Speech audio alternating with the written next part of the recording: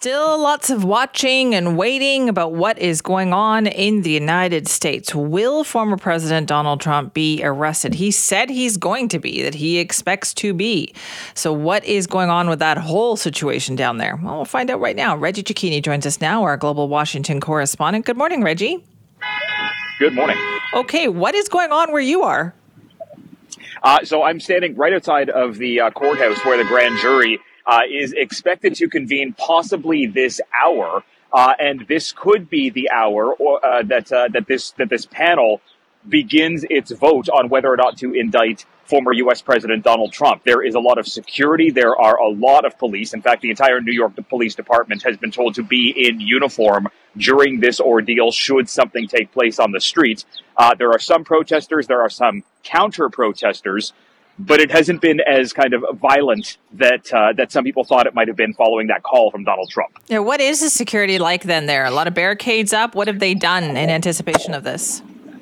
Yeah, absolutely. Look, this is a sprawling legal complex. There are a number of courthouses. A significant number of them are behind metal barriers. There are metal barriers kind of running up and down the street, also protecting the media from some traffic. But I can also point out that there are barriers that are surrounding Trump Tower up in Midtown Manhattan, and back in D.C., the U.S. Capitol also has found itself back behind security fencing. And this all stems from those comments from Trump that he made on his social media account over the weekend for his supporters, his base, to quote unquote take back the nation and get out and protest.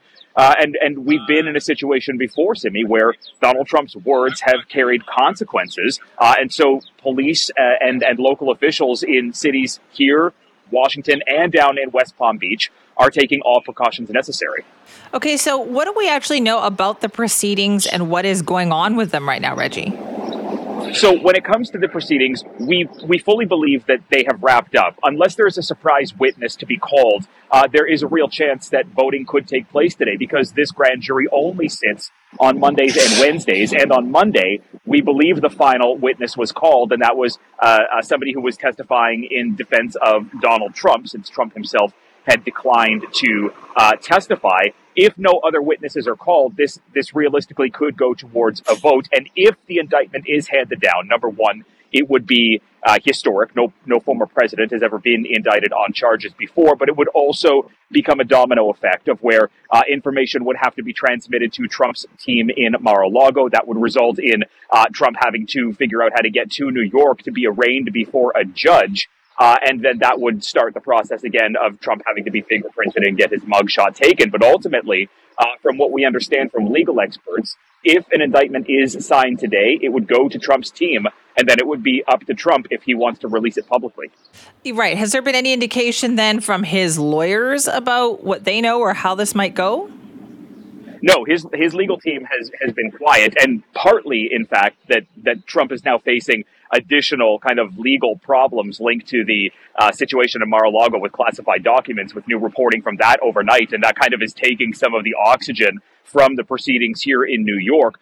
But ultimately, his legal team hasn't come out and said much. We should point out that members of the Republican Party have been fairly vocal over the last few days, calling this kind of hearing politically motivated, calling it a witch hunt, saying that, again, that it goes against what the usual norms are in this country. So we're hearing from the politicians. We are not hearing from the lawyers. Okay. And again, though, we should remind people, Reggie, how long has this grand jury proceeding been going on? I mean, doesn't this all have to do with his former personal lawyer, Michael Cohen?